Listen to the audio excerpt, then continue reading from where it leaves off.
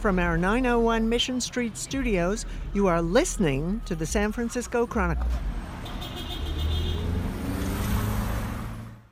Welcome to the big event, and welcome to the intro. Kevin Fagan, welcome back. Hey, thanks for having me. So we are here because we're about to pack up these mics, pack up this mixing board, and go off to see David Perlman, 100 years old, science writer for the Chronicle, worked for the Chronicle from 1941 to 2017 with a few missing years in between. Yeah, to go fight World War II.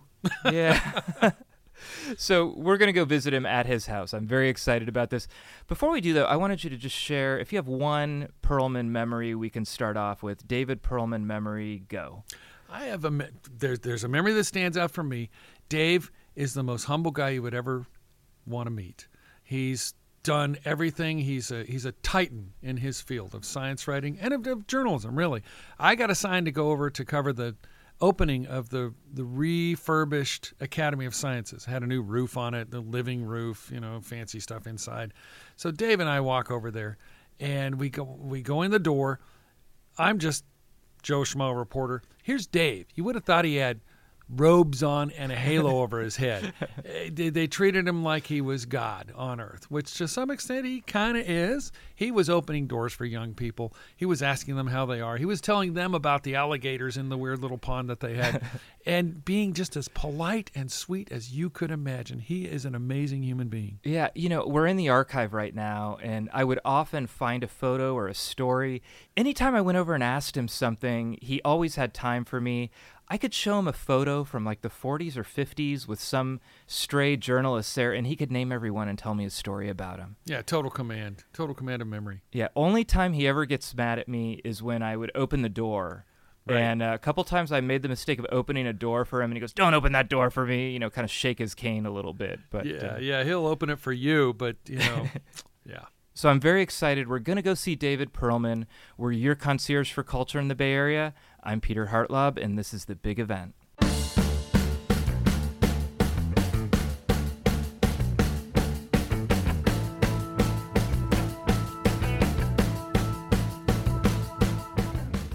Let me formally welcome you. Welcome, Dr. Dave, to The Big Event podcast. We're here with Kevin Fagan and Steve Rubenstein, two of my colleagues. And David Perlman, is this your first podcast? I never heard the word until you began doing them at the Chronicle. I still don't know what they are because I've never listened to a podcast as far as I know. Yeah. So what they are is, it sounds to me like you're just interviewing me or something like that. Yeah, think of it like a radio show, except all of our guests are, they can listen to it anytime they want. So when you're going for a long drive or you're walking the dog or on a jog, you flip on your podcast and there's Dr. Dave. Oh, I see.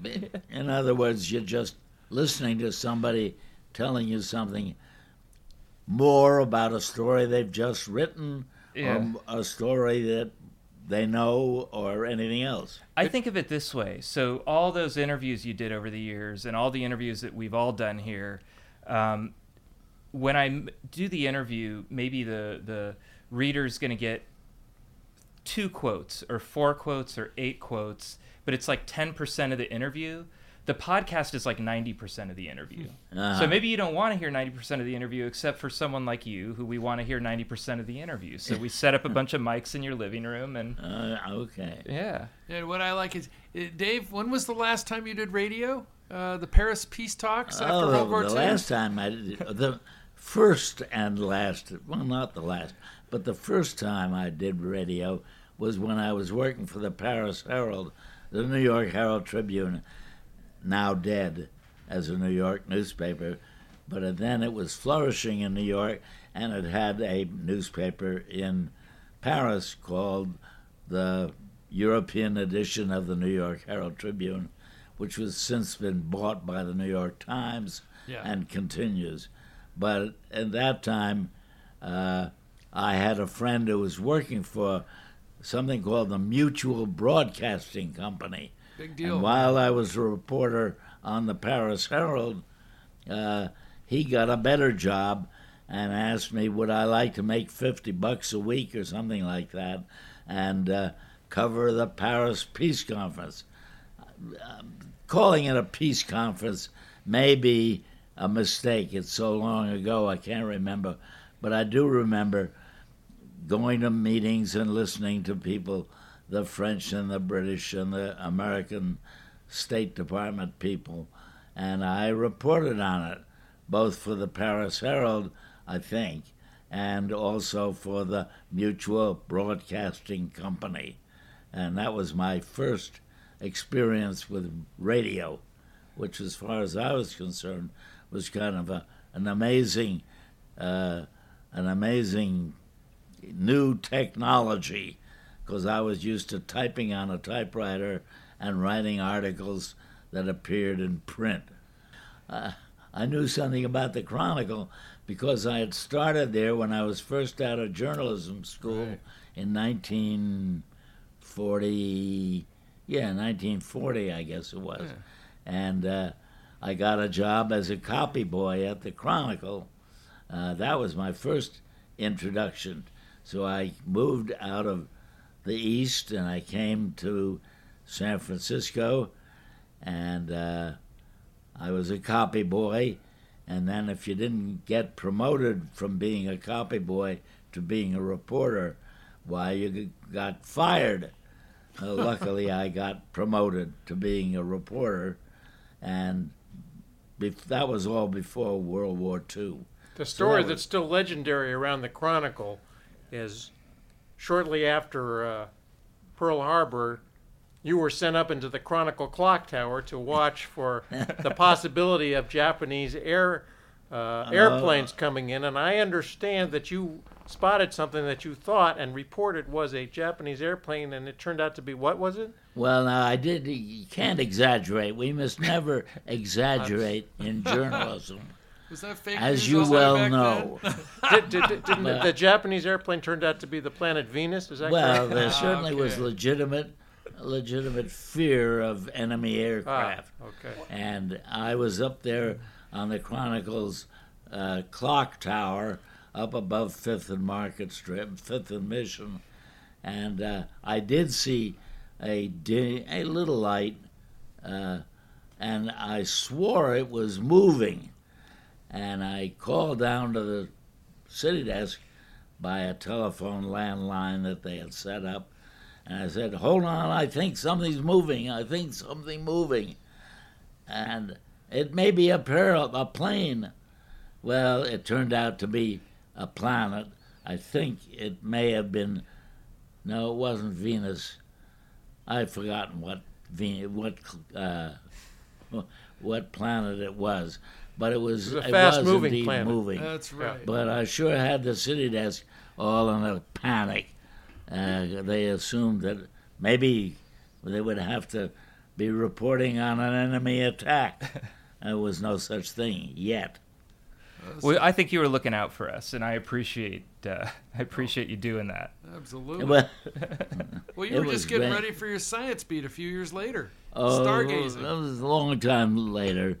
I broke my leg skiing, and I've forgotten exactly what year that was. I think that was 1957. That might have been right, yeah, about then. And a year or two later, I was laid up for quite a while. And then I went back to being a reporter, and my kid's pediatrician gave me a book called The Nature of the Universe by Fred Hoyle, very distinguished astronomer, British astronomer. And I told Dr. Oh my God, I've forgotten the name. He was a good friend too.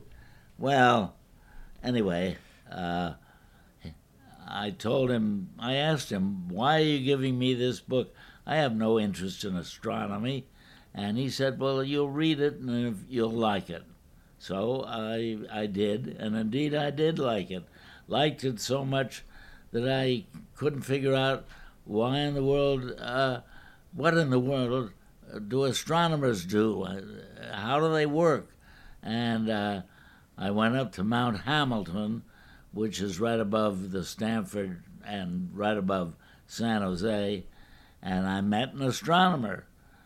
His name, my God, I even remember his name, George Herbig. He later, much later, went on to the University of Hawaii. And I said to him, what do you do for a living? In a more circumspect way. And Dr. Herbig said, well, I'm interested in stars that are born in the Orion Nebula. And I thought, my God, stars have lives and they have deaths and they get born. What a romantic idea. And I felt that was so inspiring that I think I did write a story about the work that Dr. Herbig made, and that was the beginning of being interested in science and writing about it for the Chronicle. And so that's what I did, off and on for a while, and then gradually it became something permanent. And that's what I've been doing the rest of my life. Well, you could have specialized in anything. You could have had your pick. You could have specialized in courts or education or sports. So what was it that drew you to science? No, I couldn't have done all that because people were already covering the courts at City Hall, and that didn't interest me anyway. But it was a matter of my persuading the office that, hey, there's a lot of science going on around here. Why don't we cover some of it? Dave, when you were a young man, radio was the technological amazement of the age. And now you've covered, and just until recent years, they covered this kind of explorations. Well, don't make me seem so old. Radio seen it all. was not a technological marvel. I mean, when I was a kid, I was listening to Uncle Don. Okay. Uncle Don had a kids program, so it wasn't quite as remarkable, but it was certainly relatively new. You make 3 billion miles away seem like it's right around the corner. It is right around the corner. You're genuinely fascinated and thrilled, and you can convey that to not only the three of us here in this room with you, but also to the readers of the Chronicle. But there are some people, there are some yahoos that are going to say, what do we need to spend a few $1 billion to find out about stuff 3 billion miles away? And when you hear that, what do you answer? Because we have plenty of money. We pretend that we don't have enough money to do all of the work that is required to minimize global warming. Mm-hmm. We got plenty of money really for that, and there are still people who fight that issue in Congress and elsewhere. But there's what we spend on things that we don't need is minimal compared with what we can spend on exploring space, which is only one aspect of all the kinds of science that we ought to be spending money on. But, these are our nearest neighbors, and I would like to know what I'd like to spend a nickel if I could walk next door and talk to my neighbor next door. And these people are a billion or two or several miles away. I'd want to talk to them too. Well, we will one day. Dave, I just got to tee you up on one thing. Over the years, every once in a while, I'll walk into your office and say, Dave, what do you think of people who deny science, who say science is bunk, and that we shouldn't cover it at all, and that evolution is ridiculous, and we should not pay attention to it? Well, as far as I'm concerned, I hope that those people who say that have come in with all their limbs intact and never have had appendicitis and never have had any problems with their vision or any part of their functioning bodies, because all of that came out of the most basic kind of science research. And that is true and will be true in a few years, I mean a very few years, before people, if they have a house near Ocean Beach and they can't get down to the basement because it's flooded as sea level rises, then they'll say, well, why didn't we do something about that? Because that's coming in another generation, and it's certainly obvious, it should be obvious to people, that the more research that we can do and the more examination of all of nature's phenomena, the better off we're going to be, far apart from improving our own brains.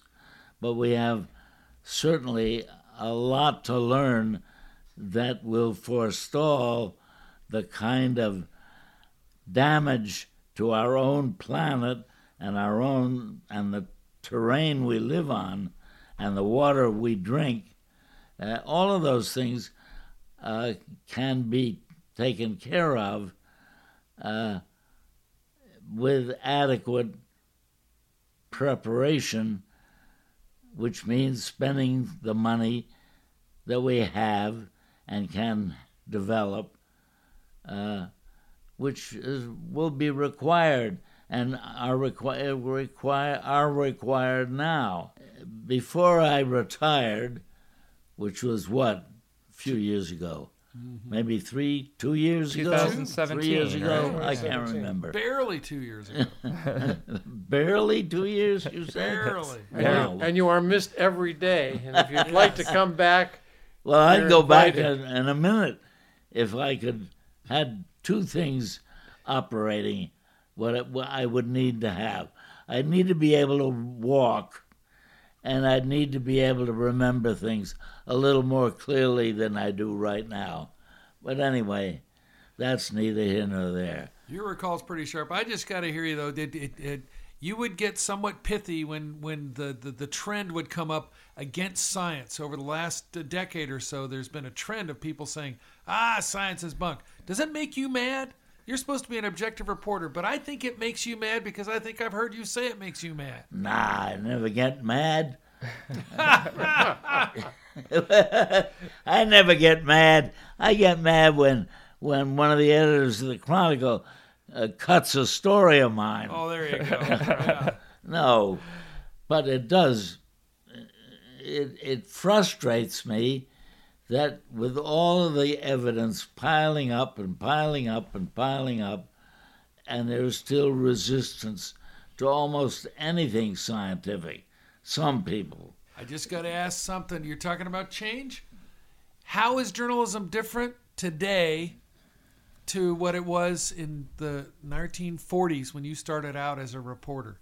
Is there anything fundamentally different about it aside from the machines we use? As a matter of fact, we're people, and basically we don't change. I mean, our physiology is unchanging, essentially. No, we're, all of the everything that's new today has had its predecessor. So what we think of as new today, things that I find it difficult to cope with, podcasts, for example. I barely know what a podcast is, but you guys, the public, is using them more and more and more. The Chronicle is using more and more is providing more and more digital information. Well, digital information to me is something I can barely cope with, but I acknowledge it, recognize it, and know that it's only the beginning. Mm-hmm. It will be, ways of communication will be very different in the near future. And you guys younger reporters, younger readers of the Chronicle will be reading in different ways, will be gathering information in new and unexplored ways in the very near future, because the kind of radio reporting was new in my, in the 20s and 30s and 40, even the 40s. And then along came television. Anyway, naturally things change. Does the essence of the job change? Does the who, what, where, when, why, the answering the basic questions that any reporter answers, does that change? The technology changes, surely. The technology of finding out who and what and when and where, and then that's changing in a sense simply because we use different instruments. I came out of an era when we had a pencil and a pad, and we took notes when people made speeches, and now you guys all use cell phones to record and transmit, and that's the way reporters work today. Did you like working in San Francisco? Because you left, you went to Europe, you were in New York, and you came back here. Was there something about San Francisco that you liked and felt like home? Well, I came to San Francisco because I thought it would be on the way to being, this was before World War II, and I thought it would be on the way to getting to China. That's where I hoped I would wind up, but I never got there. Wow. But also, it was a very romantic city, and when I got here, I found I loved it. I also happened to meet a girl, got married, and had 3 kids. And then World War II came along, and I went overseas. And my wife then worked for the Chronicle. She died many, many years ago. But there were all kinds of reasons to stay in San Francisco. And I'm never sorry I did. And I'm still glad to be here. I saw maybe a year or two before you left, you had a double byline. It was you at age 96 or 97 with Ellen Hewitt, who was, I think, 22 at the time, or 23. Right, yeah. Did you like working with young people? Did you enjoy the youth that just kept coming through the newsroom? Oh, sure. As a matter of fact, I had a few interns. There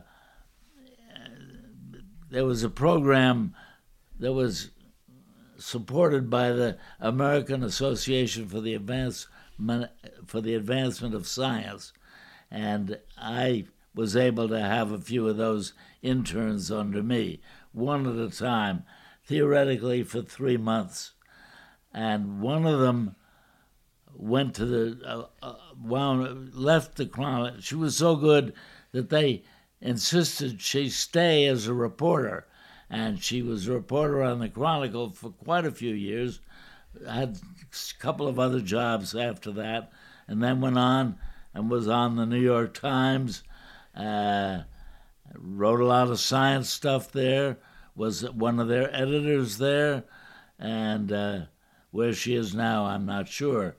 But in the Chronicle, on the Chronicle, when I had worked with a younger reporter on some science story, oh, sure.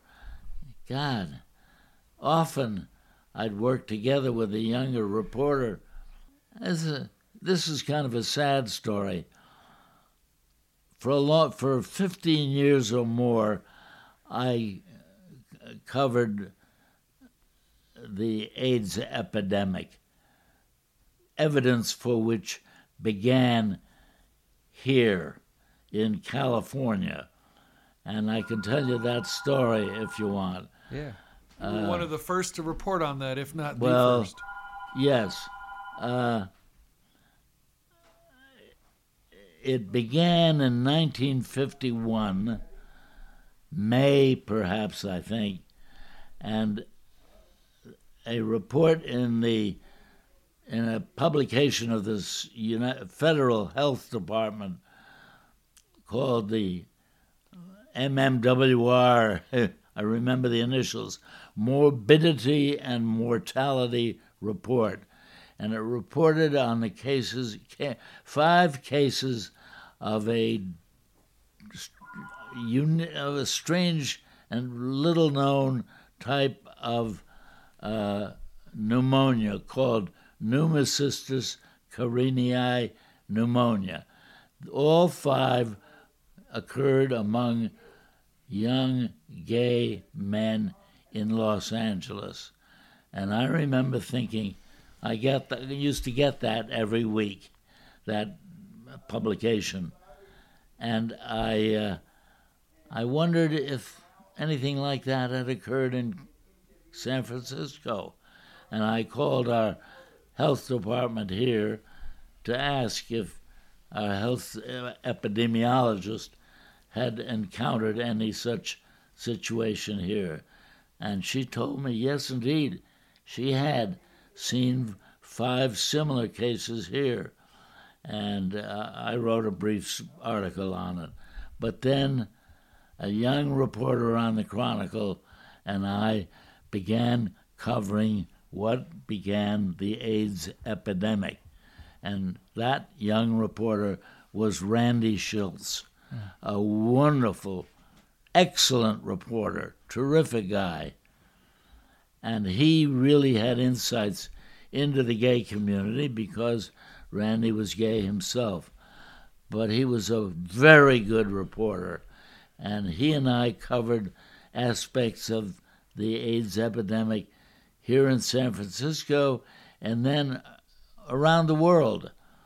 Randy went to places, if I recall correctly, he went to Africa. He did. And he went to a couple of other places in Europe and primarily focused, of course, on San Francisco. And I was covering the medical and scientific aspects of it, perhaps more looking at the science.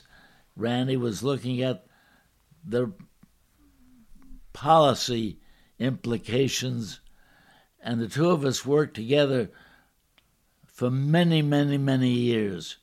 15 years, I bet. Randy is dead now. I remember going to his funeral, speaking at his funeral, but we worked very close together. Most of the times, if I worked with a younger reporter, it would be on one specific story, but it was just Randy and I covering the AIDS epidemic. And that was a great experience because I was working with a young but really superb reporter, and that was a privilege for me. And that was that's a different story, though. And Dave, that was in 1981, wasn't it?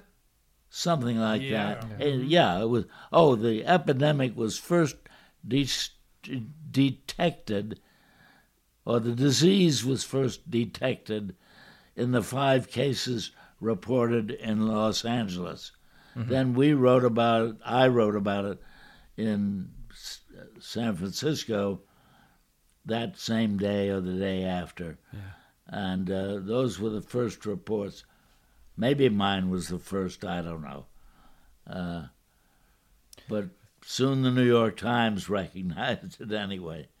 And it became we know the story of the epidemic. Yeah, of course. We've taken up so much of your time already. I was hoping we could all ask one more question, though. I just wanted to hear from you a little bit about. I know Steve and I and Peter. I'm sure you've done. Whenever I went into your office, which was a paper goddamn mess. A lovely mess. At the corner of the room, and I didn't feel like I was talking to some guy who had, done decades of work and was kind of burned out. No, you have always been very enthusiastic and and informative. I had to write about AIDS as well, long after you and Randy did your thing. But you were helpful. You would immediately go find stuff that I needed, and you're fun. Why are you so fun all these years later? Well, I wanted to be a reporter all my life. Yes. And, my first reporting job was on a newspaper in Schenectady, New York. When I was 18 years old, I was an undergraduate at Columbia, and I got this summer job on the Schenectady Sunday Sun, a newspaper that's long dead. And that was my first job as a reporter.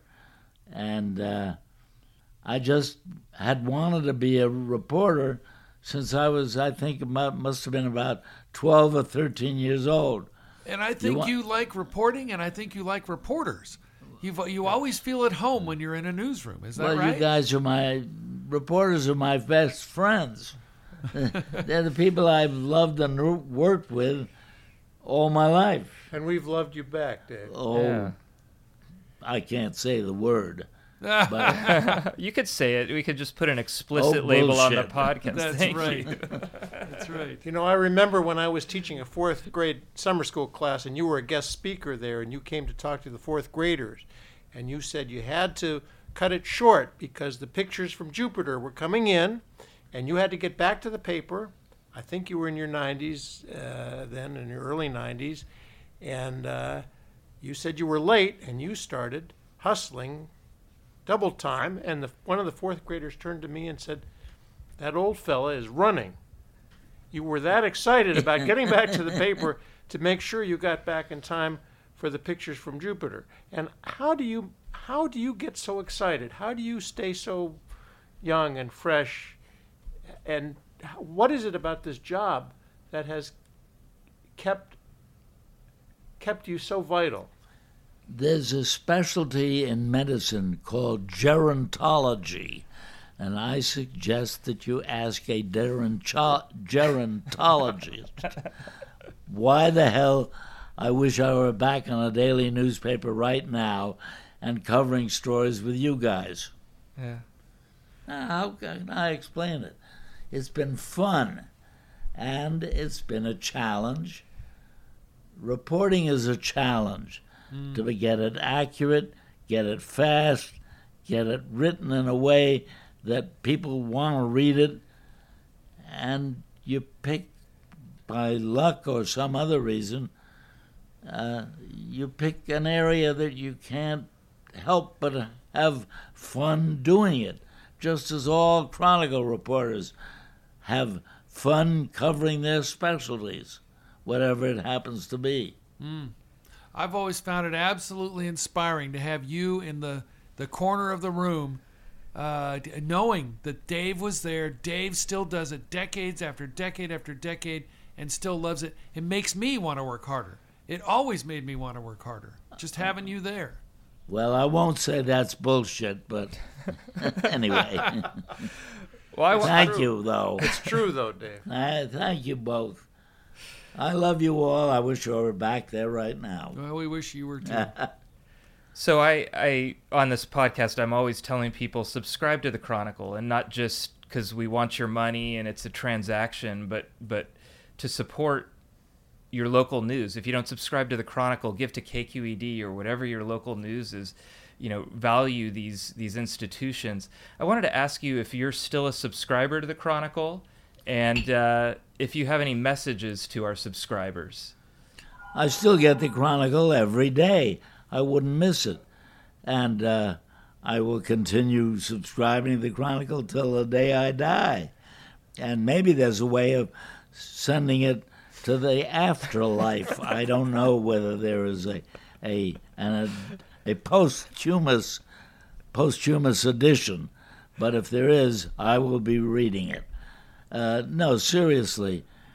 Well, I want to thank you so much for welcoming us into your home and sharing these stories. But even before that, just being an inspiration. And Kevin touched on it. You're such a positive person, and it makes me feel a little bad if I'm not feeling the same way and like my job a little more. So thank you very much, sir. Oh, well, listen, This is fun.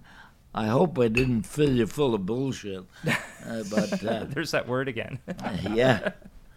Well, I thought all newspapers were profane. Newspaper men, I should say. Oh, And I don't say- absolutely. It's a useful Women word in our too, racket, women Dave. too. Yes, sir. Women too. Well, All thank right, listen. I hope I gave you something you can use. you gave me exactly what I was hoping for and a lot more, and Did I you? thank you again, and our readers Not at thank all. you, and the newsroom thanks you, and You can explain that my raspy voice is just that of an old man. well, thanks again, sir. All and, right. yeah, I had fun. Thank you you're for welcome, wanting to do this. and happy birthday to you. Thanks. Thank you for that too. Yeah. All right, thanks, guys. All right. Thank you. Okay. Been a pleasure. This was fun for me. good. We're clear. I'm so glad. yeah. People like Thanks for letting me having bring all this attention equipment in paid your out of house. me. All right, kid. Darling, it's 2 a.m. and it's time for closing. The cops, they're all sideways, and I think Aaron's You are listening to the San Francisco Chronicle. Thank you to my guests David Perlman, Steve Rubenstein, and Kevin Fagan. This episode was produced by me, Peter Hartlaub. Senior producer is King Kaufman. Executive producer Tim O'Rourke. And our editor-in-chief is Audrey Cooper. Our music is The Tide Will Rise by the Sunset Shipwrecks off their album Community. Read our columns and subscribe to the Chronicle at www.sfchronicle.com. Chronicle podcasts are on Apple Podcasts and other streaming services. Listen at www.sfchronicle.com/podcasts with an S.